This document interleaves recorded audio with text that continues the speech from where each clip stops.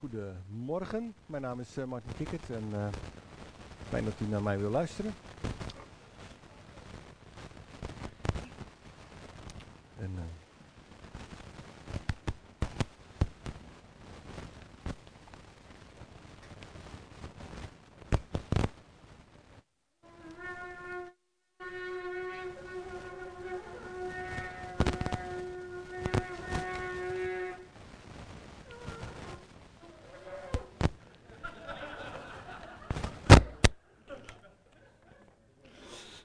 Nou ja, het was geweldig, geweldige verrassing. We hebben zo...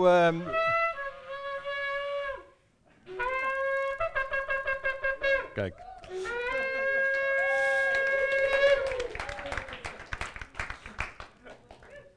Nou, het nieuwe jaar is begonnen, dat hebben jullie gehoord.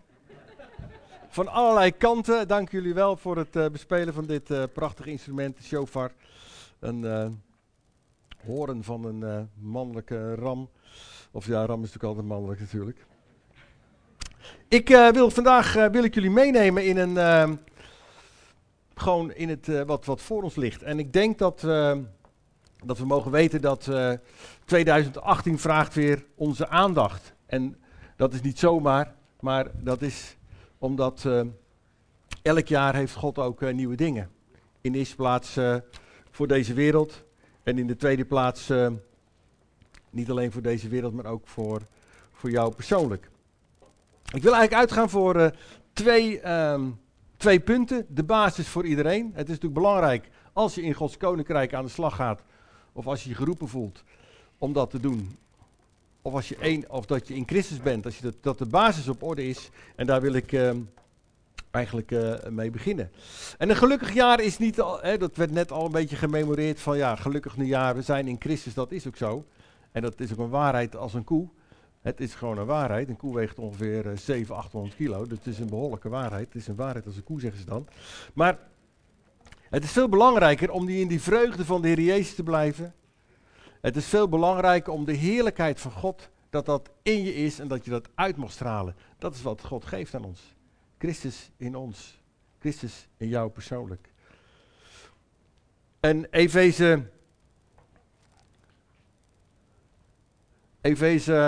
3.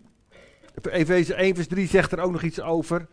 Dat is ook een mooie, prachtige tekst. Gezegend zij de God en Vader van onze Heer Jezus Christus, die ons in de hemelsferen in Christus met talrijke geestelijke zegeningen heeft gezegend. God geeft het ons aan een ieder.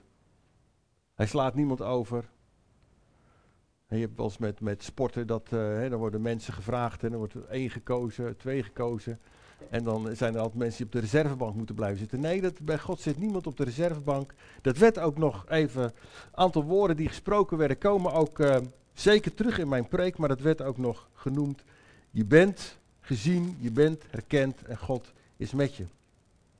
Maar ik wil even bij de basis beginnen, dat is altijd goed. Psalm 5 geeft dat zo mooi aan, ook een morgenlied. De dag start altijd in de morgen, als je dat nog niet helemaal zeker weet, maar de dag start altijd in de morgen. En het is best om in de morgen naar God toe te gaan. Als dat niet lukt op een of andere reden, dan doe je het maar in de middag of in de avond. Maar het beste is de ochtend. Een psalm van David. Hoor mijn woorden, Heer, sla acht op mijn klagen. Luister naar mijn hulpgeroep, mijn koning en mijn God. Tot u richt ik mijn beden. In de morgen, Heer, hoort u mijn stem. Het klinkt misschien wel heel zwaar, dat hulpgeroep en dat klagen. Dat kan heel zwaar klinken, maar wat mij opviel in deze psalm, is dat hij bidt tot mijn koning en mijn God. Het is zijn bezit. Het lijkt wel of David zo'n relatie heeft met God, dat het zijn God is en zijn Heer. Als we bidden tot God, dan is het jouw God en is het jouw Heer. Als je een auto hebt buiten staan, dan is het jouw auto. En als er een deuk in zit, heb je een deuk in jouw auto. Maar het is mijn God en mijn Heer. En dan wil ik nog eens benadrukken dat iets is wat dichtbij je is. Het is mijn God en mijn Heer. En dan zegt de psalmist, David, die zegt dan zo morgen, in de morgen, Heer, hoort u mijn stem. Nou, die uitdaging wil ik ook vandaag in het nieuwe jaar bij jullie neerleggen. Laat je stem horen aan God. De stem van God kan je terugvinden in de Bijbel. De stem van God kan je terugvinden in woorden die naar je gesproken zijn. Maar laat jij je stem horen aan God. Elke morgen. En David is daar een mooi voorbeeld in.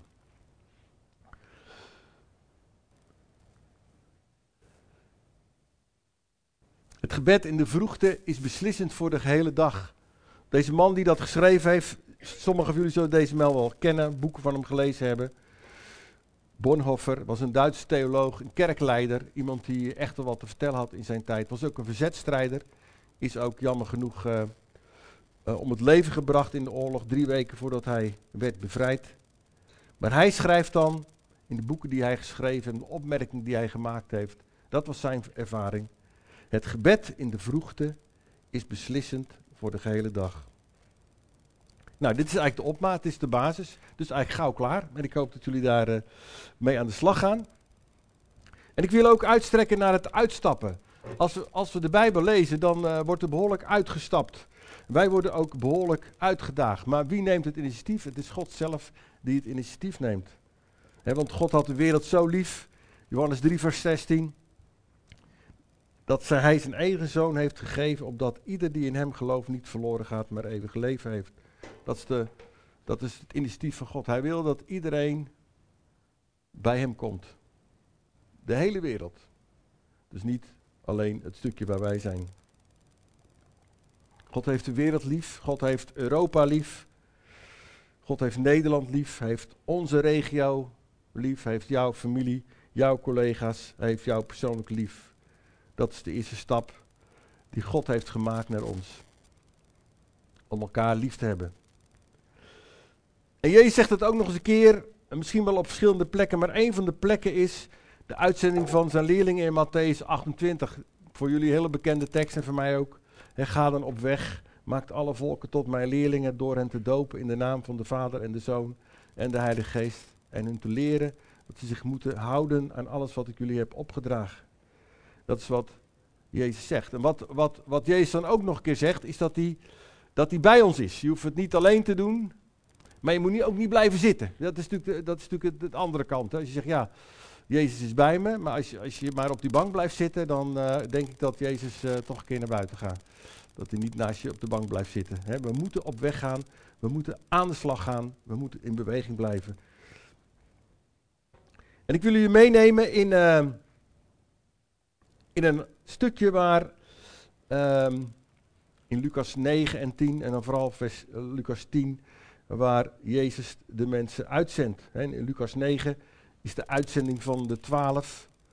En ook in Lucas 9 vind je een stukje terug van de belijdenis van Petrus, die dan zegt dat Jezus de Messia is. Je ziet er ook nog de aankondiging van het lijden van Jezus. En Jezus spreekt er ook in Lucas 9, als je mij wil volgen, moet je jezelf verloochenen. En dan kondigt hij nog een keer het lijden aan. En dan zegt hij ook nog iets. De grootste in het koninkrijk der hemelen, dat is een kind. En dat staat dan in Lucas 9 vers 48. Hij zei tegen hen, wie dit kind in mijn naam bij zich opneemt, neemt mij op. En wie mij opneemt, neemt hem op die mij gezonden heeft. Want wie de kleinste onder jullie allen is, die is werkelijk groot. Jezus daagt ons enorm uit. Dan loopt Jezus nog langs een dorp, in een Samaritaans dorp. Die weigert hem dat hij daar binnen mag komen. Nou, wij komen dat ook wel eens tegen, dat we als we een gesprek hebben over Jezus, dat het wordt geweigerd. Maar Jezus had er ook last van. Dan zeggen die discipelen, nou laten we dan vuur uit de hemel komen. Dat vinden wij dan natuurlijk wel mooi, laten we ze even gelijk aanpakken.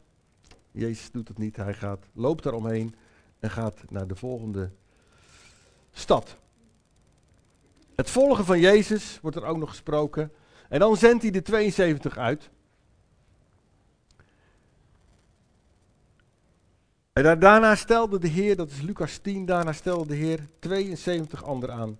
Die hij 2 en 2 voor zich uitstond naar iedere stad en plaats waar hij van plan was heen te gaan. Hij zei tegen hen, de oogst is groot, maar arbeiders zijn er weinig.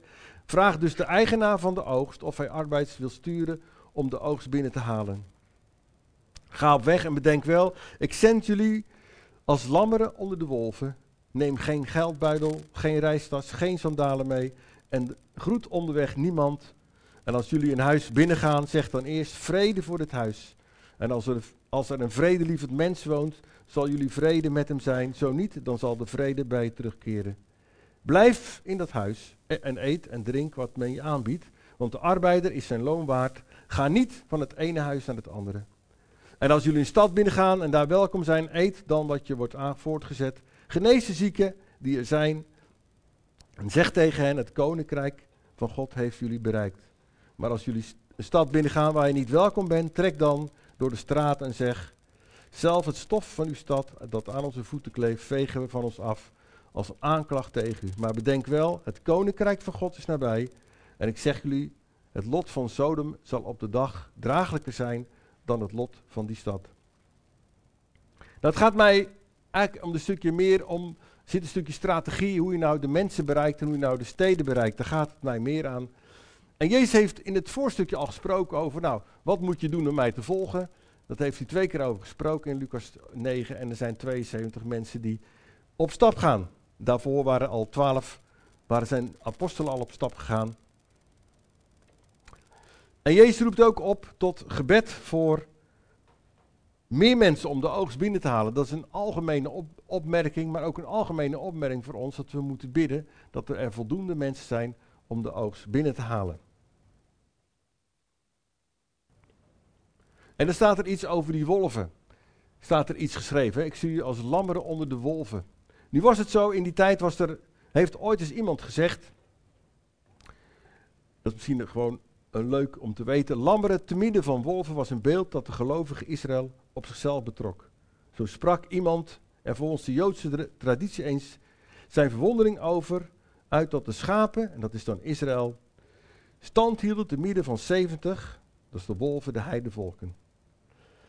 En waarop een van de rabbies het antwoord gaf, dat was te danken, waarom ze stand hielden was te danken aan de goede herder die ze hadden. Dat is Jezus. Uiteindelijk, wij gaan op stap, we zijn op stap en wij mogen altijd weten, en dat is ook echt gezegd, ook vanochtend nog, dat God bij ons is. God geeft ons bijstand en bescherming. Nou, dan staat er in vers 4, neem geen geldbundel mee, geen reistas, geen sandalen en groet onderweg niemand. Nou, dat past misschien niet zo direct in onze tijd, maar groet onderweg niemand, dat hebben wij als Westerlingen wel heel erg serieus genomen. Want volgens mij groeten wij heel weinig mensen onderweg. Dus ik zou zeggen, probeer die groet toch wel te doen. Maar in het oosten, laten we zeggen in die cultuur, als je in gesprek ging met iemand, dan was je zo 1,5 uur verder. Of 1 uur of een half uur. Nou, dat zou bij ons bijzonder zijn. Wij redden een kwartier net als we met iemand in gesprek gaan die we tegenkomen. En dat was eigenlijk de bedoeling, dat je niet te veel moest praten, maar dat je op weg ging en de huizen binnenkwam. Nou, als je dan een huis binnengaat, vrede voor het huis. En dat is niet zomaar een vrede die wij zeggen van, ja, ik wens je het beste of ik wens je de vrede, maar die vrede is ook tastbaar. Het is ook echt iets. Dus misschien kan je het vergelijken als dat je een brood op tafel legt om van te eten. Die vrede is ook tastbaar. Het is tastbaar. Je brengt iets naar binnen in dat huis en dat wordt ook ontvangen in dat huis. En een van de dingen die denk ik voor ons ook wel een aandachtspunt is, dat als we op weg zijn, dat we de vorm van kritiek of altijd maar iets erover te willen zeggen, dat we dat echt te verre van ons moeten laten. Want dat is echt hond in de pot of dat is echt een vloek. Als je bij iemand binnenkomt en je wenst de vrede van God, dan is dat wat je geeft. En je kritiek en je oordeel laat je gewoon verre weg. En dat is iets wat heel belangrijk is voor onszelf moeten weten. Zegen is de kracht vanuit de hemel. En als je de vrede brengt in een huis, en als je op bezoek gaat in een ander huis, en je brengt de vrede daar, dan is dat geldt voor iedereen die daar binnen is. Het is echt het daadwerkelijk aanzetten van vrede. Je brengt iets wat goed is. Soms heb je die ervaring wel eens als je mensen ontmoet en je hebt een gesprek over Jezus of je hebt een goed gesprek. Het hoeft niet altijd direct over Jezus te gaan. En je mag bidden voor die mensen, of je mag misschien niet bidden voor die mensen, maar je voelt dat het goed is. Soms ervaar je dat van diep van binnen, of het hoeft niet altijd diep te zitten, maar dat het goed is. En ik denk dat is het tastbare wat God ons geeft.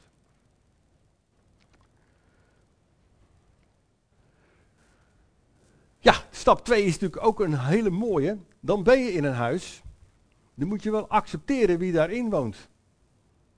En dat is nog wel een aparte. Want je kan dan iemand tegenkomen en je ervaart de vrede van God. En dan ga je verder. Want dat is wat Jezus zegt. Hè? Blijf in dat huis. Dus ja, je kunt hele nette mensen tegenkomen. Je kunt ook mensen waar het totale chaos is in dat huis. Of bedenk maar wat er allemaal in een huis is. Kan je zelf al bedenken, hoef ik niet voor te doen. Maar Jezus zegt, ja, je moet er wel blijven. Het is dan niet zo van, oh, weet je, die 2 huizen verder. Of die mensen die daar wonen, of die collega's, of die vind ik dan wel aardiger. Weet je, dat je naar een beter huis op zoek gaat. Nee, Jezus zegt, blijf in het huis. Dat is wat hij zegt.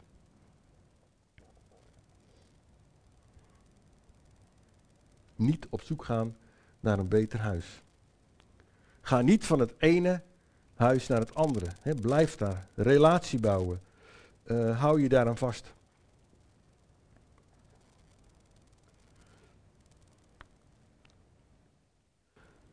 Ook in de steden zijn wij actief. Dat klinkt heel groot. En dat is het misschien ook wel.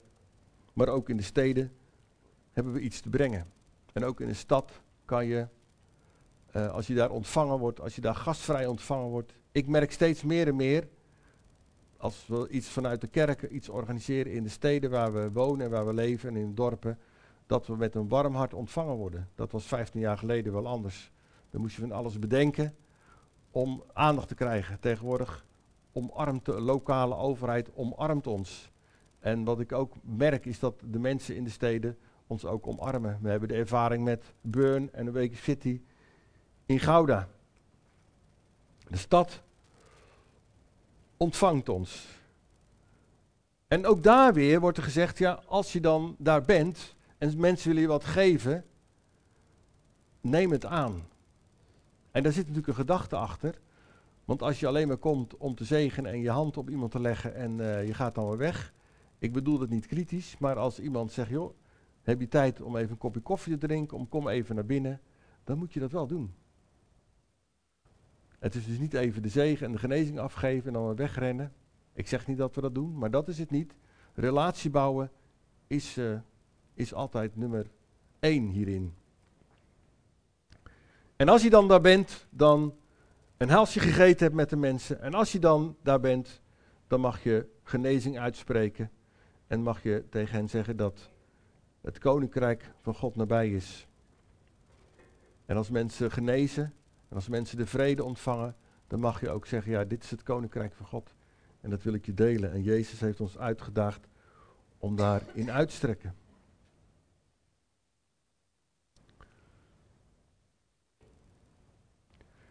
Maar goed, als ze niet willen, ga dan terug. Of ga dan loslaten. Als mensen niet willen, of als steden niet willen, laat het los. Ga geen tijd verspillen om nog eens een keer aandacht te geven, het nog eens een keer uit te leggen. En je voelt zelf al aan wanneer dat niet meer nodig is.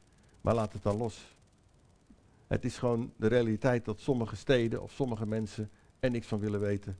En oké, prima, dan houdt het op. Dat is misschien ook een goede, want dan kan je beter die tijd gebruiken bij de mensen die het wel willen. Ik lees verder. En ik doe dat vanaf vers 17. En dan komen... Het moet echt iets bijzonders geweest zijn dat die 72 zijn uitgegaan, maar het moet ook heel bijzonder geweest zijn dat ze terugkwamen. Want ze kwamen vol vreugde terug. En ik lees vanaf vers 17, de 72 keerden vol vreugde terug en zeiden, Heer, zelfs de demonen onderwerpen zich aan ons bij het horen van uw naam. En hij zei tegen hen, ik heb de Satan als een lichtflits uit de hemel zien vallen. En Jezus zegt, bedenk wel, ik heb u de macht gegeven om slangen en schorpioenen te vertrappen en om de kracht van de vijand te breken, zodat niets jullie kan schaden. En dan zegt Jezus, verheug je echter niet hierover dat de geest zich aan jullie onderwerpen, maar verheug je, en ook dat hebben we vanochtend in de lofprijzing gehoord, maar verheug je omdat jullie naam in de hemel opgetekend is. Ook weer dat je dat mag weten. Dus alles wat er omheen gebeurt is fantastisch, daar worden we ook blij van. En dat geeft ook een kick en daar word je word je helemaal opgewonden van. Maar uiteindelijk laten we ons verheugen en dat kunnen we doen, hè. We kunnen ons gewoon dagelijks verheugen dat onze naam staat opgeschreven in de hemel. En op dat moment begon hij vervuld van de Heilige Geest te juichen en zei, ik loof u Vader, Heer van de hemel en aarde, omdat u deze dingen voor wijzen en verstandigen hebt verborgen. Maar ze aan eenvoudige mensen hebt onthuld. Ja Vader, zo hebt u het gewild. Alles is mij toevertrouwd door mijn Vader. En niemand dan de Vader weet wie de Zoon is. En wie de Vader is, weet alleen de Zoon. En ieder aan wie de Zoon het wil openbaren. En Jezus richtte zich apart tot de leerlingen en zei tegen hen, gelukkig de ogen die zien wat jullie zien. Want ik zeg jullie dat vele profeten en koningen hebben willen zien wat jullie zien. Maar ze kregen het niet te zien. En hebben willen horen wat jullie horen, maar ze hebben het niet. Ze kregen het niet te horen.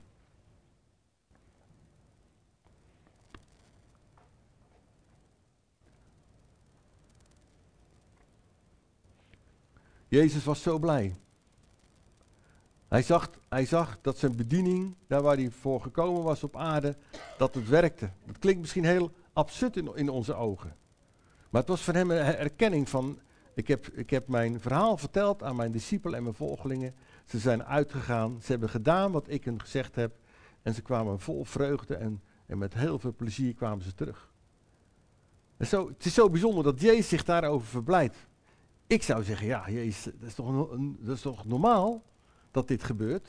U bent de Zoon van de Allerhoogste, u bent de Zoon van God. Ook Jezus, in dat mens zijn, keert hij ook tot God en zijn Heilige Geest raakt hem aan. En hij prijst God, Vader, Heer van de hemel, omdat u deze dingen voor wijs en verstandig hebt verborgen, maar ze aan eenvoudige mensen hebt onthuld. Ja Vader, zo hebt u het gewild. Het is de wil van zijn Vader, zijn bevestiging van zijn bediening. Hij dankt God. En ook hier zie je weer dat een relatie met God en Jezus, de relatie tussen vader en zoon, zo belangrijk is. Hij dankt God hierin. Ik vind het zo bijzonder. Ik kom aan het eind van mijn preek. Jezus is enorm blij met de terugkeer. Hij is vol van de Heilige Geest, de betekenis van zijn bediening. Het is aan eenvoudige mensen gegeven. En de relatie met de Vader en de Zoon. En dit is eigenlijk mijn conclusie of mijn slot. Laten we aandacht besteden aan dit nieuwe jaar. Er ligt iets nieuws voor ons open. De akkers zijn nog niet gezaaid, zoals in de agrarische wereld zouden we het zo zeggen. Laten we zaaien en laten we dat brengen aan de mensen. Maar ook laat je stem horen, elke morgen, aan God. Heer, hier ben ik. Wilt u mij zegenen? Als je niet weet wat je moet bidden, dat kan. Dan vraag je of de Heer je wil zegenen. En ik kom dan met Psalm 5 aan het eind van Psalm 5. En er staat dan zo mooi, er is vreugde bij allen die schuilen. Ook dat hebben we gehoord in de lofprijzing. Eeuwige jubel omdat u hem beschermt. Wie uw naam beminnen, juichen u toe. U zegent de rechtvaardige Heer. Als een schild beschut hen uw genade. Hier klopt het hart van deze prachtige psalm.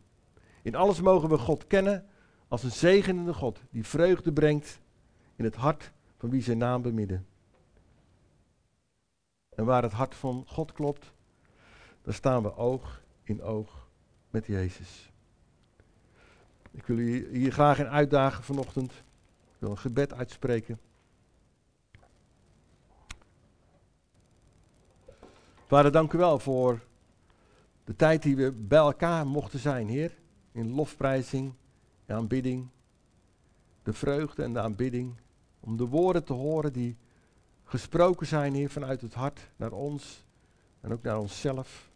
Heer, het woord wat ik mocht brengen. Heer, ik bid dat het tot zegen zal zijn, Heer. Heer, en dat we elke dag onze stem laten horen aan u. Heer, dat u ons hoort, Heer. En Heer, u geeft zoveel dat het eigenlijk haast niet op te noemen is. Heer, dank u wel daarvoor, Heer. Amen.